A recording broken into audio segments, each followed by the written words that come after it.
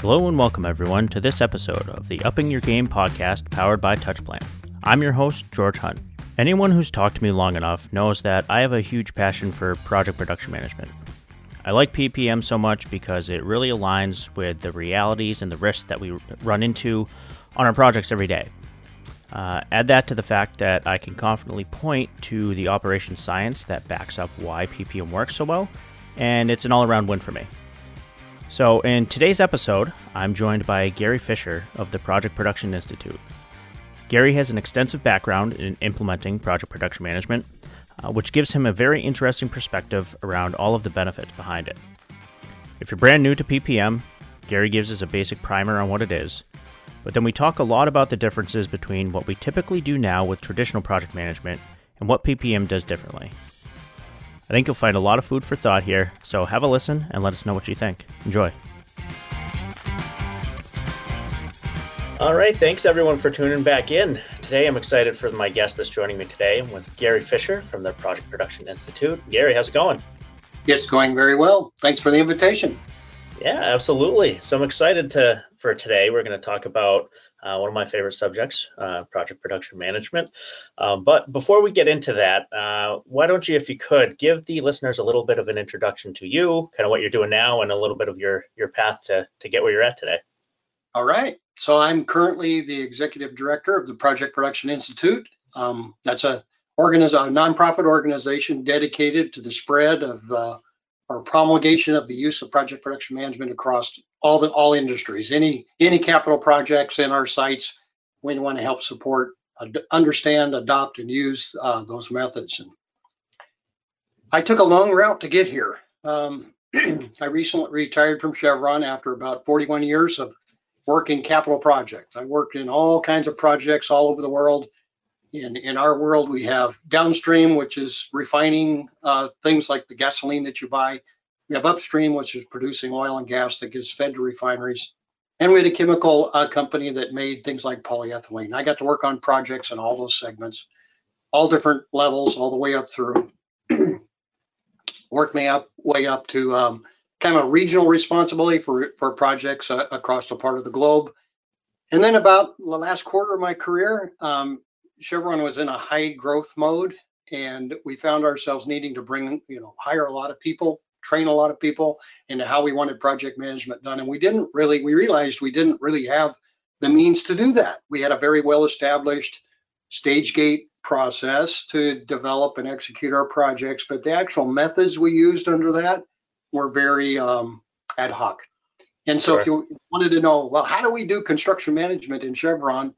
You say, well, go talk to Joe and Fred, and they'll show you what they do. They'll give you some go-bys, give you some examples, and that's kind of how we do it. So I got brought into the center of the company to formulate a group that would design the project management system that Chevron would be using to develop and execute. And then we had a very large group of internal consultants to go around and help train and help people use that system to its best effect. So I put on my thinking cap, and we grabbed the best of everything we could find. We studied our projects that we thought were successful, pulled those practices together. If we thought we had a gap in our practices, we went and looked at our competition on who we thought had a good practice, and pulled that into to our system. And at the end of the day, we had a soup to nuts, totally defined system from idea or inception all the way through handover of facilities to the operating organization to make money. And then I had a really unique, that took about 4 years to get all that done. It was a pretty big job. And we had to create our own little internal academy and train thousands of people on how to do this. So then I get kind of a unique opportunity. Chevron, usually after about 4 or 5 years, you're kind of worn out in your job and they move you on to something else. So in a lot of ways, a lot of the impact of your decisions kind of never catch up with you if you're in a long cycle business like the energy sector is. Yeah. And so they said, well, hey, do you want to stick around and see if this thing works? I said, yeah, what a great opportunity. Let's see if this thing works. So after a little bit of runtime and working with a number of projects, we said, okay, let's do some benchmarking. We can prove that we're doing pretty good. So we benchmarked ourselves through our basically our competitors, and just to see how well we were performing. And I'll tell you that was getting those results that day was just a shock because Yeah. we found we were doing a little better than the industry, doing a little better than our competitors, but overall our performance was dismal. We had a small number of projects that were actually completing within the schedule promise, within the cost, and we put some boundaries around that, within the cost promise and the Hmm. production attainment promise, a very small percentage. And we said, oh, that's not good. And I thought, it was just the knuckleheads weren't using the system. We designed it to do a certain thing, and if they would just follow the system, we'd be okay.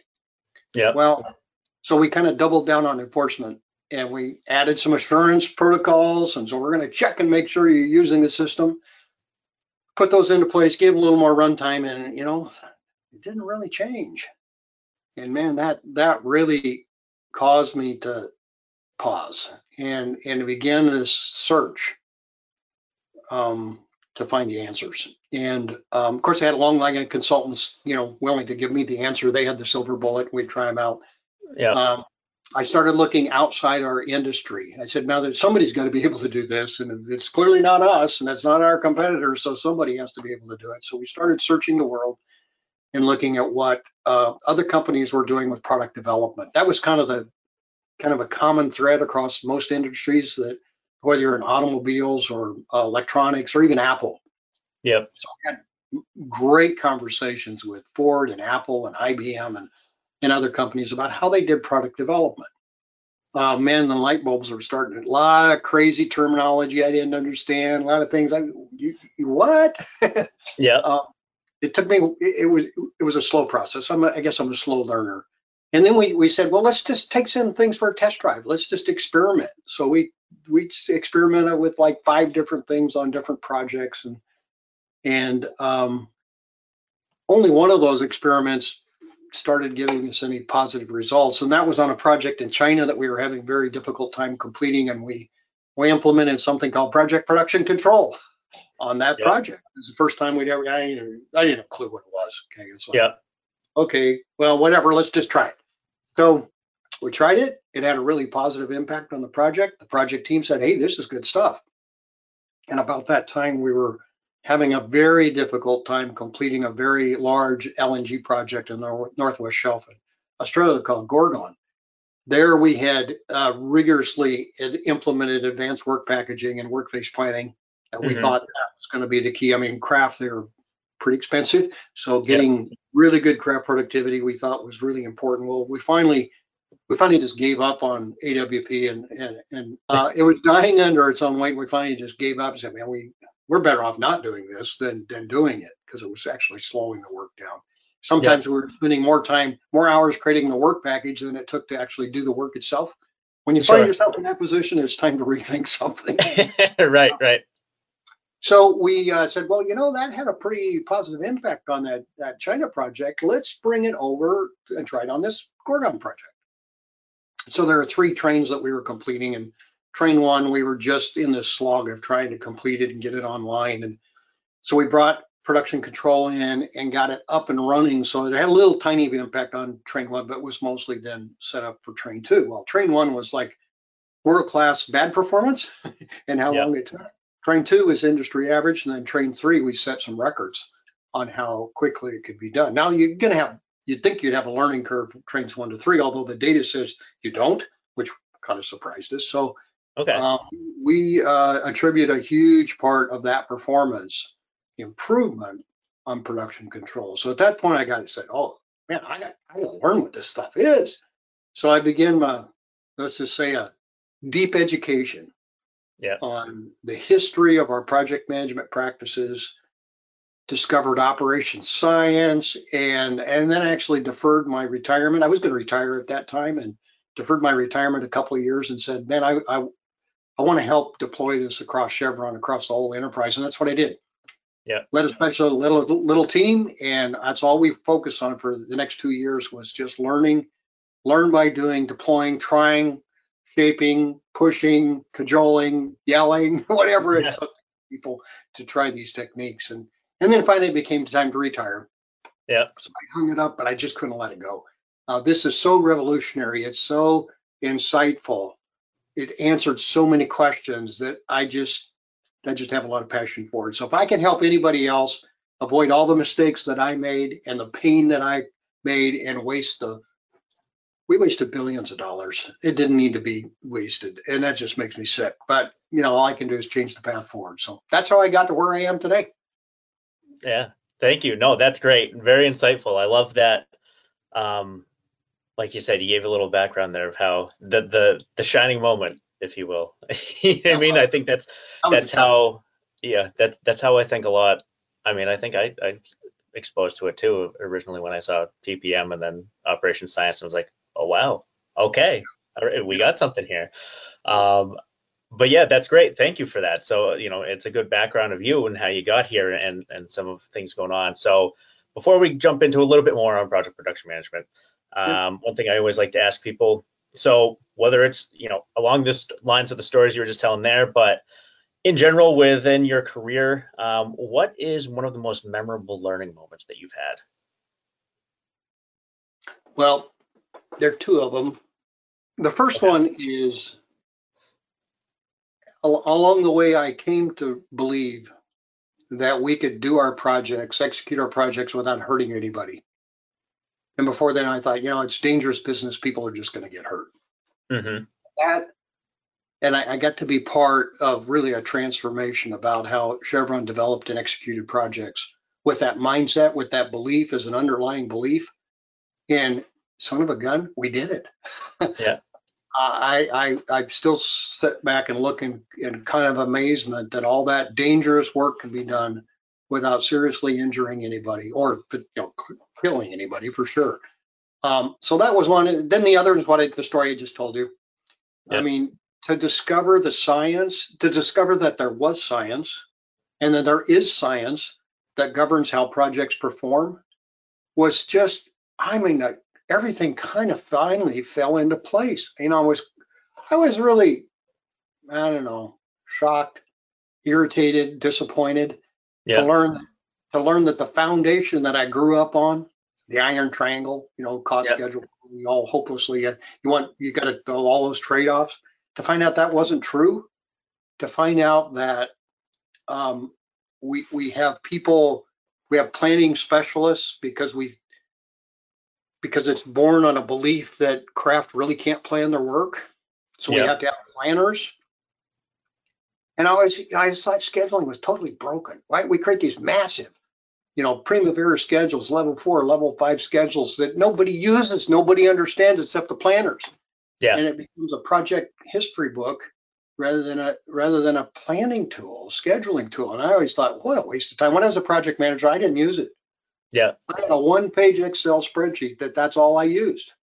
And Yeah. I was tracking the key things, what we needed to start, when we needed to start, where we were. That's what I used to manage the project. And it was a very large project and Yeah. complex project. So learn that there was science and that science could be harnessed to explain and understand how projects perform was just like, man, it was just like, it was just amazing. It was like, I was mad that I didn't find it a long time ago, but I Yeah. was really amazed to find the science and then see how it could be harnessed and drive performance. Yeah. No, definitely. I think it is, we were talking before, that for me as well, I think that was the kind of shining moment is when you realize that there's a science behind it and that you can take it and use it and have actual numbers and backup behind. It's not just a theory anymore. It's not just hey, I think this is going to happen. There's some solid concrete science behind it that you can actually apply. It's huge, huge, right? And it's very Um, counterintuitive for a project guy. yes, yes, it Very is. counterintuitive.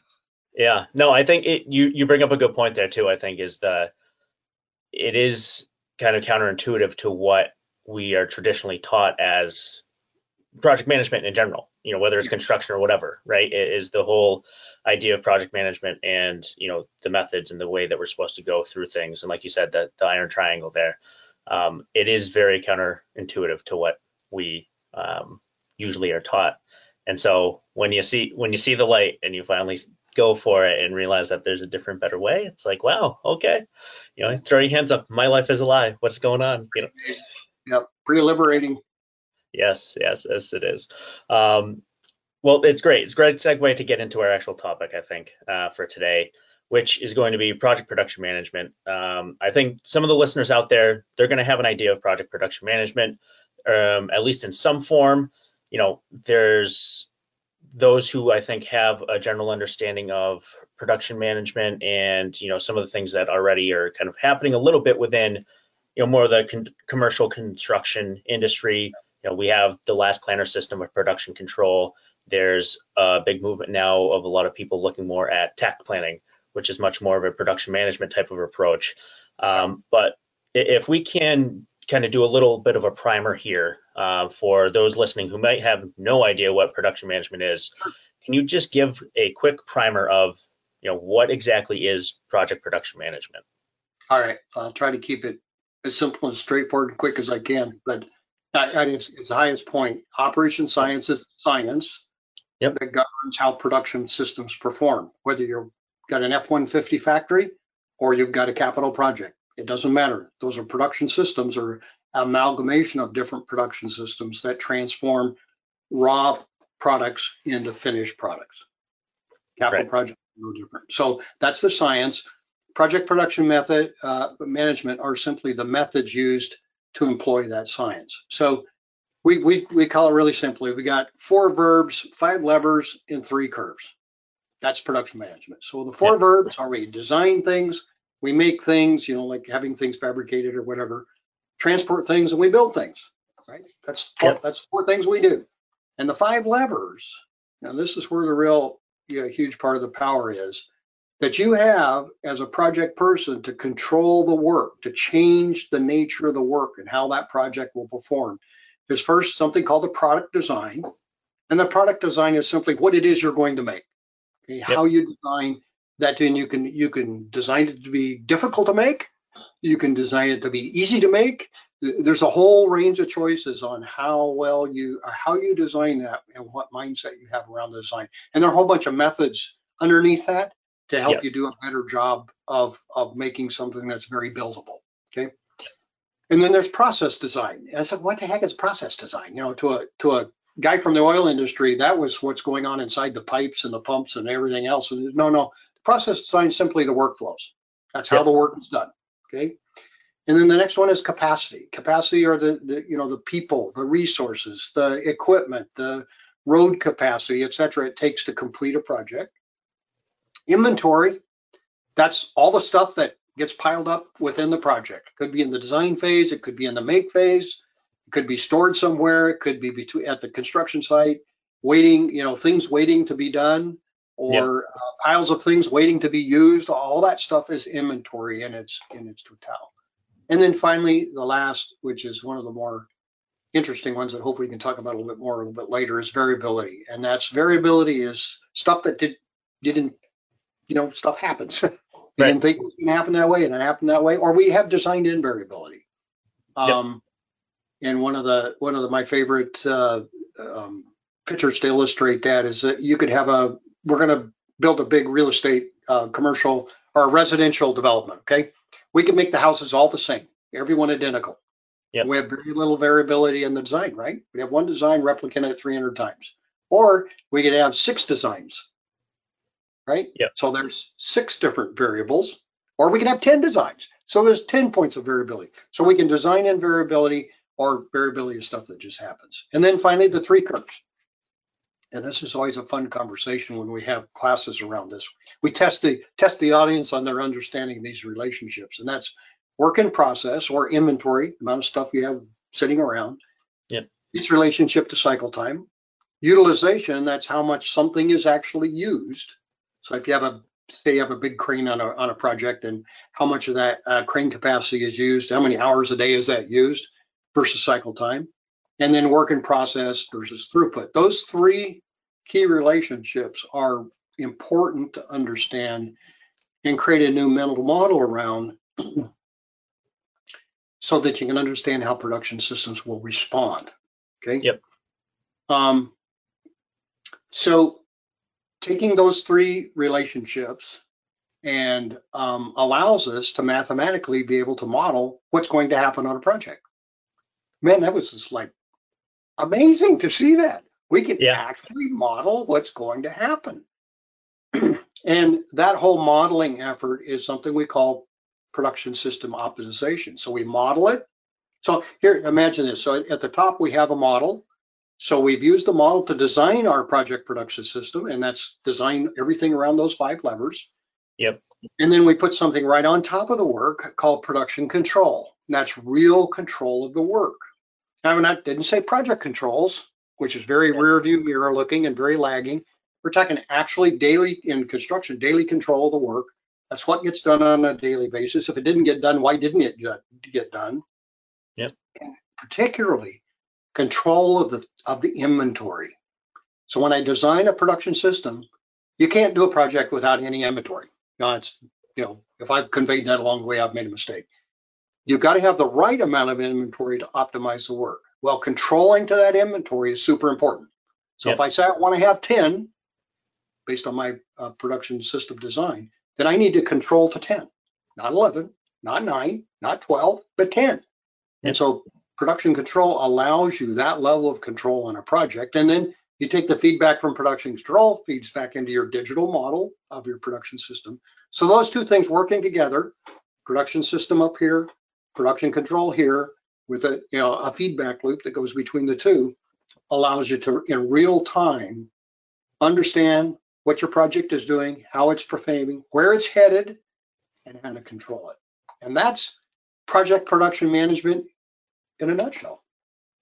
I love it. I think that was actually pretty succinct. That was good. All right. I agree with you. I was like, all right, well, I'm asking you to do a primer on it. I'm like, there is so many things we could go into here, but I like that. I think that was actually a good. Yeah, I was gonna say that was a good way to sum that up there. I like. So one thing I like to bring it illustration, and I got to visit the Ford's F-150 plant, got to understand how they did the product design for the F-150 and all that. It was just a huge learning experience. And I got to thinking, well, gee, if I was going to do that without an understanding of operations science, what would have I done? Well, first I would have got out of business because right. But we would have kind of designed it best we could. We would have built the plant, and then we would have started working on it and saying, gee, how are we doing? And we would have had a massive amount of inventory and all those things. I was amazed to see how deliberate Ford was in deciding what they wanted to do, like their basis of design for the F-150, and then what they called the basis of process, how they were going to make an F-150. Yeah. And then they built a factory to accomplish both of those things simultaneously. And how deliberate all that was, and then how deliberate their production control is. I mean, it's a minute by minute control. Their takt time is one truck every minute. And if it's not happening, they know why it's not happening, and they're on fixing whatever is keeping that from happening. I was just simply amazed, and it was really amazing to think, well, how different that is from how we approach traditional project management. Yeah, no, absolutely. And I think it's one of those things too, where when you go and see it in action, and like you said, you kind of, it amazes you with how clear they are with what they're designing, with what their intent is, and then how well they're able to keep control of it. It's things like that where you end up seeing from a different industry and saying, like, how can we not do this, right? Is how do we not do something at least close to it? Right, yeah. Right, exactly. And I mean, yes, there's the argument, right? They're in a factory setting and all that, yes. But again, from at least a theoretical point of view, how can we not do something along these lines? They have something that's working. Yeah. Let's figure out how we can make it work for us. Yeah. So let's dig into PPM a little bit more then too. So we have it from a high level, a good understanding of what it is. So I think let's hit on a little bit when it comes to the differences. We kind of talked the iron triangle, right? It is the typical project management approach versus kind of the 5 levers, if you will, right? Can we talk a little bit more on a little bit of the differences between the two? Like when you take a look at the two of them side by side, what are some of the biggest differences you see that you have for outcomes when you use project production management versus we'll say the more traditional project management approach? Yeah, that's a great question. And maybe I could start kind of backing up and saying, current project practices push all the work down the line. It's a total push system with a little understanding of the impact that has on the overall project. In fact, all the work has to get done. So get as much going as possible, open up as many work fronts as possible, and liquidate hours. Yeah. I've come to learn that when I go to a project site and I hear we're liquidating hours, I know immediately that project's in trouble and they're going to take longer and cost more than they said, because of that mindset of all progress is good progress. Yeah. All progress is equally good progress. And it flies in the face of operations science. Come back to that little laws there's one key equation that relates those variables together. It's called Little's Law. Yep. And it says cycle time equals work in process. That's all that inventory divided by throughput. Now, that's a really simple but super powerful equation. And I had a really hard time getting my head around that equation because it was so counterintuitive. Yep. It was like, whoa. All the work has to get done. How could that possibly mean I take longer? Until I started really examining some of our performance and examining what we did to build up inventory and how that caused us to take longer to complete whatever it was, whether it's driving piles in the desert or just whatever it was. Yeah. And actually see it with my own eyes. And then I started recognizing it. It's like, that works. It's real. That's a real equation, just like, force equals mass times acceleration, or time equals distance divided by speed. We got a 3-variable equation that governs what we do. I got to get that thing in my head. I got to get that to, to modify all my mindset. But to me, that's probably the biggest difference between the iron triangle view of the world and the production management view of the world. It's that idea that all progress is equal, all the work has to get done, so get it all going. It'll all get done someday. And traditional project management really, it might give some lip service too, but fundamentally ignores throughput. The rate at which the work is being done. Now, and there is a little bit, sometimes you see some little positive things, we're getting X yards of concrete poured a day, that's good. But very little focus on that. Instead, project controls actually using earned value pull you away from focusing on the right things, because partial credit for work is a death spiral. Yep. And that's a whole nother story, but chasing earned value is just, it's a disastrous for a project. You really don't know where you are. It incentivizes people to work on the wrong things. It incentivizes, and this is what I saw as architect, never on project management system. I designed a system that created, rewarded, and encouraged starting work in process. Yes. The accumulation of work in process. We were masters of that. Yep. And then wondered, why did our projects take so long and why did they cost so much? Well, that's why. It was just as simple as that. Yeah.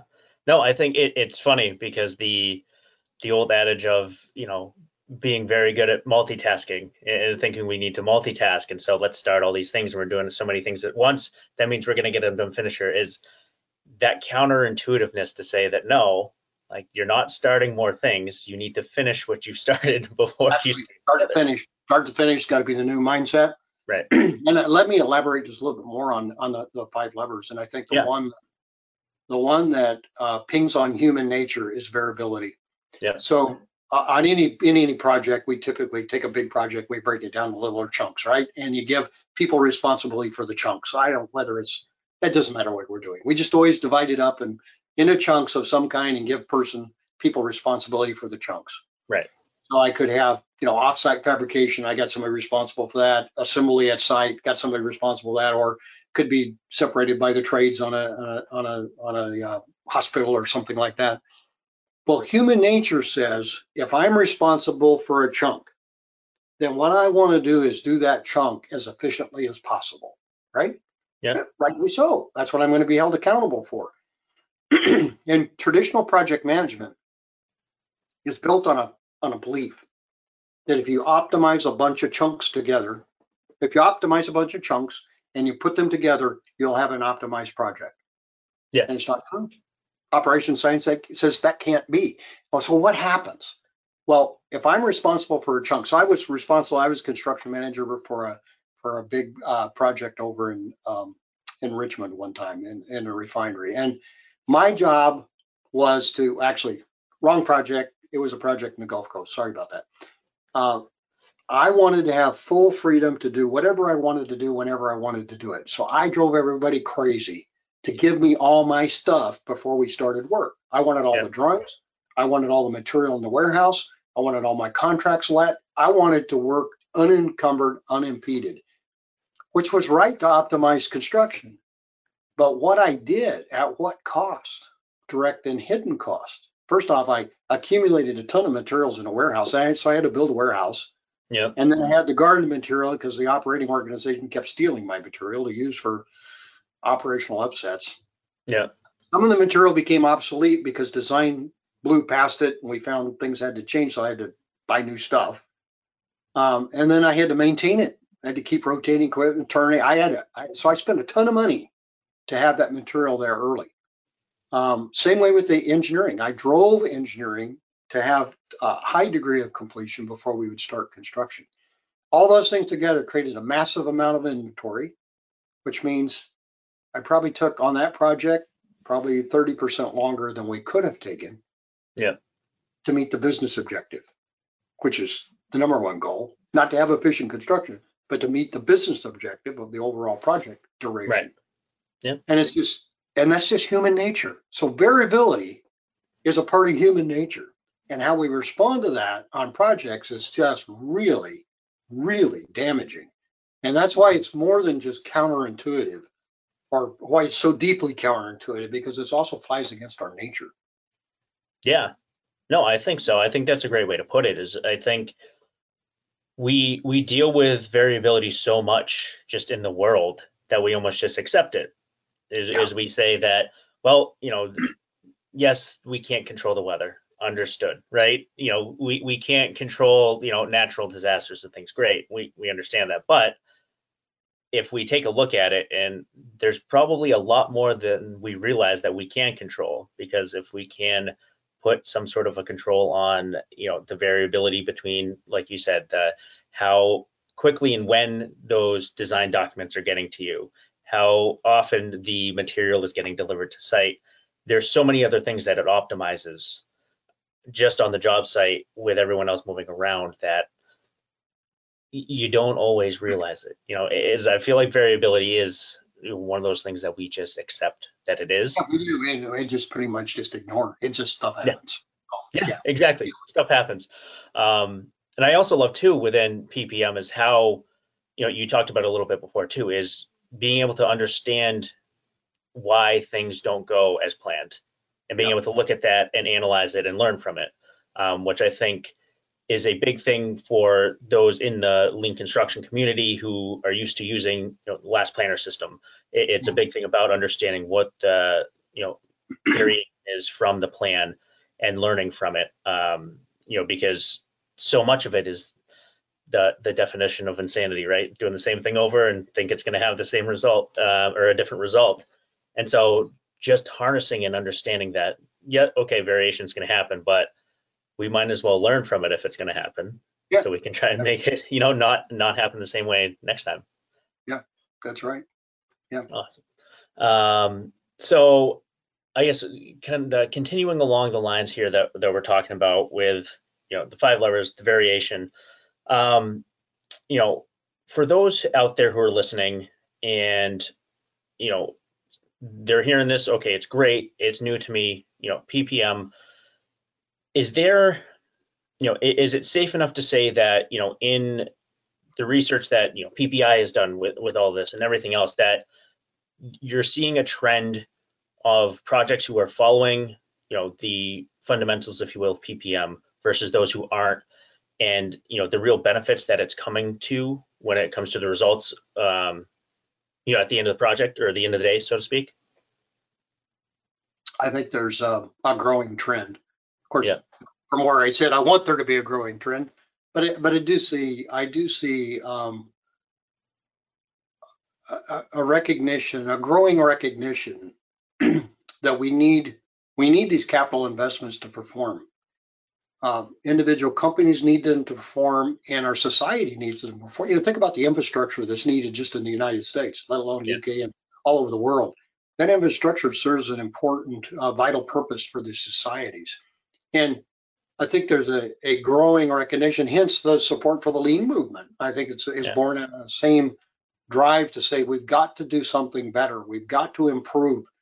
We've got to get more value out of the money we're spending. We just can't keep doing this. And study after study after study, whether it's McKinsey or whoever, providing data to show that the performance is pretty dismal globally around capital projects. So I see a growing awareness that something's got to change, and a growing interest in looking under different rocks to find things, to find out why things aren't performing. It's kind of the journey that I took. It's a slow process, though. It's a slow process because you got to be willing to set a lot of things aside. There's no doubt about that. The younger generation, early career folks, are readily open to this and say, yeah, bring it on, let's do it. Versus those who are the decision makers in many of these companies who have grown up a different way, and it's harder for them to get their heads around it. But I see it growing, and I see the wave out there. And quite frankly, I believe that companies that adopt and use this and take advantage of it are going to be the survivors. Companies that blow the capital, they're just not going to survive, especially if there's an alternative of those who learn how to do this and are highly competitive because of that. So I think competitive forces are gonna take us there, and I've seen more and more and more of it all the time. I see a greater level of interest. We see more companies using it, and the results are there. I mean, when it's used, the results are there. Pulling back to my Chevron days, everywhere we tried it, and we adopted a learn by doing approach, and we just started putting it out there, picked our biggest project and worked right down the list and said, well, wherever they are, let's take whatever we can of this to that project. In every project we touched, whatever we did improved the performance. And it was just amazing to see. And now in this role in PPI, we get to see other companies and other companies' success, and some are just knocking it out of the park. And it's like, wow, look at what they're doing. Look what they've done to their cycle time. They've cut it 50%. They've cut their costs substantially. It's like, wow, that is a major difference. So, that I can only hope that it continues. That's my desire. Because it needs to. It's just the answer. Yeah. No, I agree with you. It definitely needs to continue. And part of the reason, obviously, I wanted to bring you on to talk more about it is get it out there. If we could double back a little bit on one of the points you made earlier that I kind of wanted to touch on here that I think was unique in some of our conversations that we had earlier on when it came to involving the workers or the tradespeople in the actual development of the planning, right? And how the design of the process design, if you will.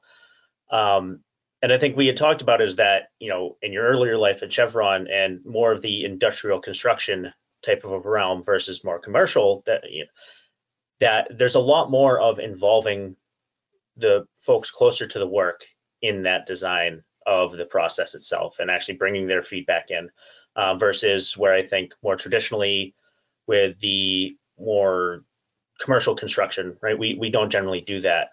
And we were kind of talking about back and forth about how, the differences between that. Can you just maybe comment a little bit on that? Because we were talking about it a little bit. I think it's just interesting because, there's obviously the movement now to get much more involvement from people closest to the work. The whole last planner system is built on the last planners, right? The people closest to the work. So has there been anything that's been, come up that's interesting about it or striking that kind of the differences between the two that you're seeing now, and maybe why you feel like, the commercial side of things hasn't really been as inclusive, with the workers? Yeah, that's a real good question. My personal experience with the commercial side is very small, as you Right. can imagine. So I'm not sure I'm a good person to answer that question very well on, well, why isn't it more prevalent in commercial? But I'd make one observation, and that is the people responsible for the work and closest to work always plan the work, whether we know it or not. Yeah. Yes. They always do. Yep. We can pretend like we're planning. We can hand them things. We can give them schedules. We can have planning meetings. We can put schedules on the wall. But the reality of it is those superintendents, general foremen, and foremen are doing the real planning. And that's the way it has to be done. Yeah. It really can't be done by somebody external to the work. So even though it may not be formalized in the buildings sector, it's happening. Yep. Now, can it be done better? Absolutely. I mean, there's no doubt about, I do think you need sufficient scheduling work that gets you, the design of your productions. A schedule is just a model, by the way. That's all it's a model, what you want to have happen. I think you have a notion of what you want to have happen, okay? But then you've got to design that production system with the 5 levers that causes that to come about. Right. Well, I think from that point on, the people doing the work or responsible for doing the work, whether it's in design or making things or fabricating things or constructing things, are the people you need to engage in that near-term planning to actually plan out how they're going to get those next steps done, how they're going to execute those workflows within that project. And by not doing that, first off, they're still doing it. Yeah. You might have other people pretending like they're doing it, and you're just like totally wasting your money on it. I mean, we may be paying planners $200 an hour, and we're paying the craft, I don't know, $60 an hour. And we get loaded up with planners, and nobody's using their work. It's like nearly a total waste of money. So I challenge anybody to say, give it a try the other way. You're going to be amazed at what you see happen. Take it for a test drive. You don't have to change your whole system. Go do an experiment. Try it out. That's what I did. And seeing it with my own eyes is what made it come to life. Yeah, absolutely. I think that's a great piece of advice, is just try it out. Try it the other way. Because I think that it is when you see yourself do it the other way and you see the results out of it, it is eye-opening and surprising. It is when you do involve the craftspeople and the people who are closest to the work, when you're still in that mindset that I'm going to give you a schedule and you're going to do it, and then you bring them in and you actually realize, like you said, they're planning anyways, right? Is they're looking and going, okay, great, thanks. And then they're leaving the trailer and they're going and doing what they're going to need to do. And then most of the time, they might even have their own little huddle out there in the field between their own trades, just to make sure that they're all coordinated with each other, which I find to be one of the more humorous parts too, is that so many times we give them and we're like, oh, great, they agreed, they're out and they're gone. And then they have their own little powwow and do what they need to anyways. You tweaked a thought, and that's something that's really fascinating to watch. So when we go to a project before we implement production control, we just attend one of the daily planning meetings. Yep. And it's really interesting. I'd say almost all the time, what you see is people sitting around like this. They're looking down. They're looking at their notebook. They're kind of they're listening. They're kind of there. Answer a question when they're asked, but it's a very low engagement kind of conversation. Yep. And then after we implement production control, go to the similar meeting. You see them up walking around. You see them talking with each other. You see them engaged. You see them talking about the work and who's going to do what and the trade-offs that happen. It's just like night and day. It's like, well, duh. And you're right. That kind of stuff is happening out in the field after the meeting. Right. Exactly. Might as well bring it in and make sure everyone's on the same page. So that miscommunication, that's where the pitfalls are. That's where we lose things. That's where delays happen, everything like that. So we talked a little bit about, we'll call it the future of what you hope, right, is that this movement continues and more people get on. But as our listeners are hearing this and thinking, okay, this is great. I want to start learning more about, project production management and PPI, and going in. Obviously, they can go to PPI's website and research. Could you give us a sense of, maybe from PPI's perspective, what does the future kind of look like? Is there programs you guys are implementing? I know that, there's some actual, more formal education that you guys have out there now too for certifications and things. Can you kind of just give us a sense of what does the future look like when it comes to what PPI is doing, and then also kind of project production management as a whole? Sure. Let's start with production management, because to me, it's foundational. Yeah. And so other swirls in the industry are the use of automation, robotics, those kinds of things, the use of digital. And what we're seeing is companies that are pursuing those other elements without the foundation of production management are getting disappointed. Mm-hmm. Because again, you're how do I say this? I worked with talked to one company that was digitizing a workflow, or digitizing a work process. That work process violated operations science, but they were expecting it to give them a different result. Well, making something that doesn't deliver the result because of operations science in a more easy way just makes it easier to do something that doesn't work. Yep. And a lot of digital efforts are that way. So we believe that the foundation of PPM needs to be there. That gives you the solid operations science. You've got the foundation there. Then you can bring in industrialized construction techniques. Yep. So this is bringing production thinking and the way you enhance the design to make it more buildable, all those kinds of things. Design for manufacturing assembly, all those kinds of things can be more productive. Yep. You have the whole swim lane of autonomous, how you employ robotics, autonomous vehicles, all those kinds of things on a project, and then how you use digital. And again, you're digitizing. You've got the Internet of Things. You've got how do I say this? We are in a sea change of shifting from machines helping people, whether it's computers or whatever it is, to people helping machines. And someday we're going to have projects where that production system is self-configured and self-managed with people intervention on the problem spots. Materials will be ordered by the machine. Materials will be specified out of the components, standard components. Many of those things can be done without human hands. And that's where we're headed. But I don't think it'll work unless we're standing on that foundation of production management. But that's what we see next. And that's what we're advocating for, is industrialized construction, autonomous and digital, and bringing that together on that foundation. I think really amazing things are going to happen. Yeah, that's great. Yeah, and actually it's interesting you bring up the industrialized construction and everything, because I think, I'm trying to think of how many months ago now it was, but you guys had your annual symposium that had a lot of presentations and talking about industrialized construction. And that was great to hear all of those presentations from companies worldwide, right, about how they are taking this approach and using new technologies. But like you said, I think having that foundation of PPM, kind of solidifying it before they go and add all of the tools, if you will, on top of it. I think it still is very, very important to have, when it comes to people. So great advice there. So I guess, moving forward here and trying, I don't want to say wrap it up just yet, but yeah, it is. We're getting close here. I don't want to keep you too long.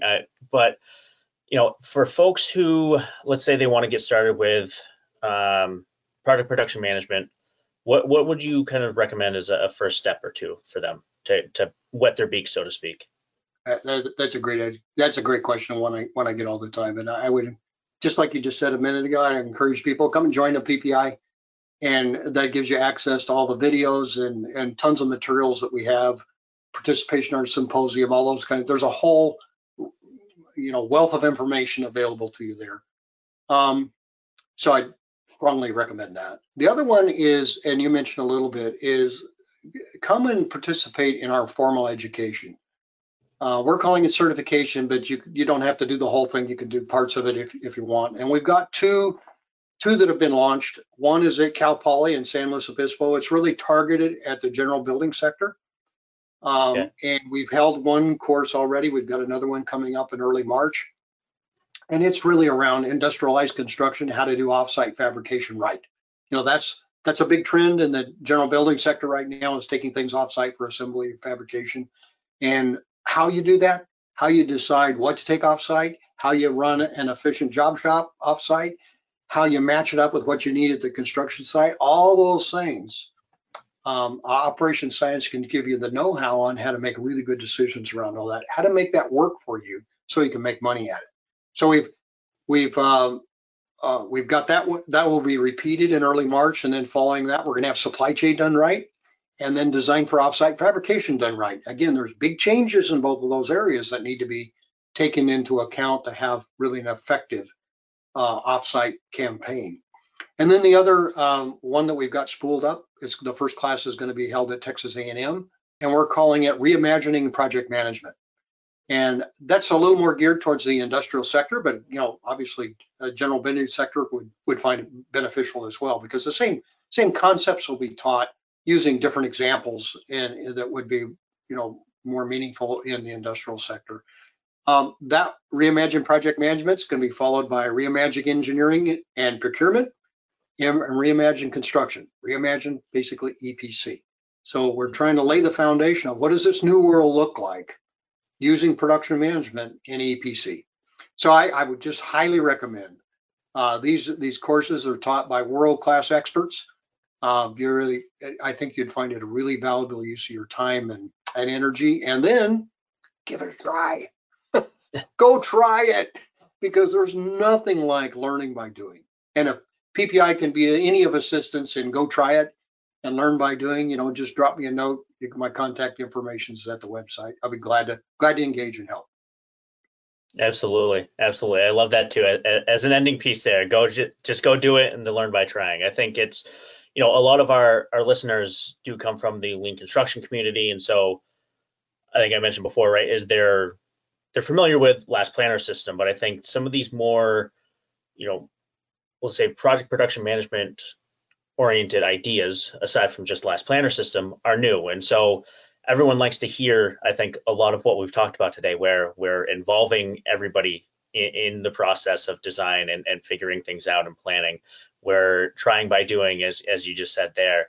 And I think this can really be something foundational that makes a huge impact and change within the construction industry as a whole, whether it's industrial, whether it's commercial, general building, it doesn't matter.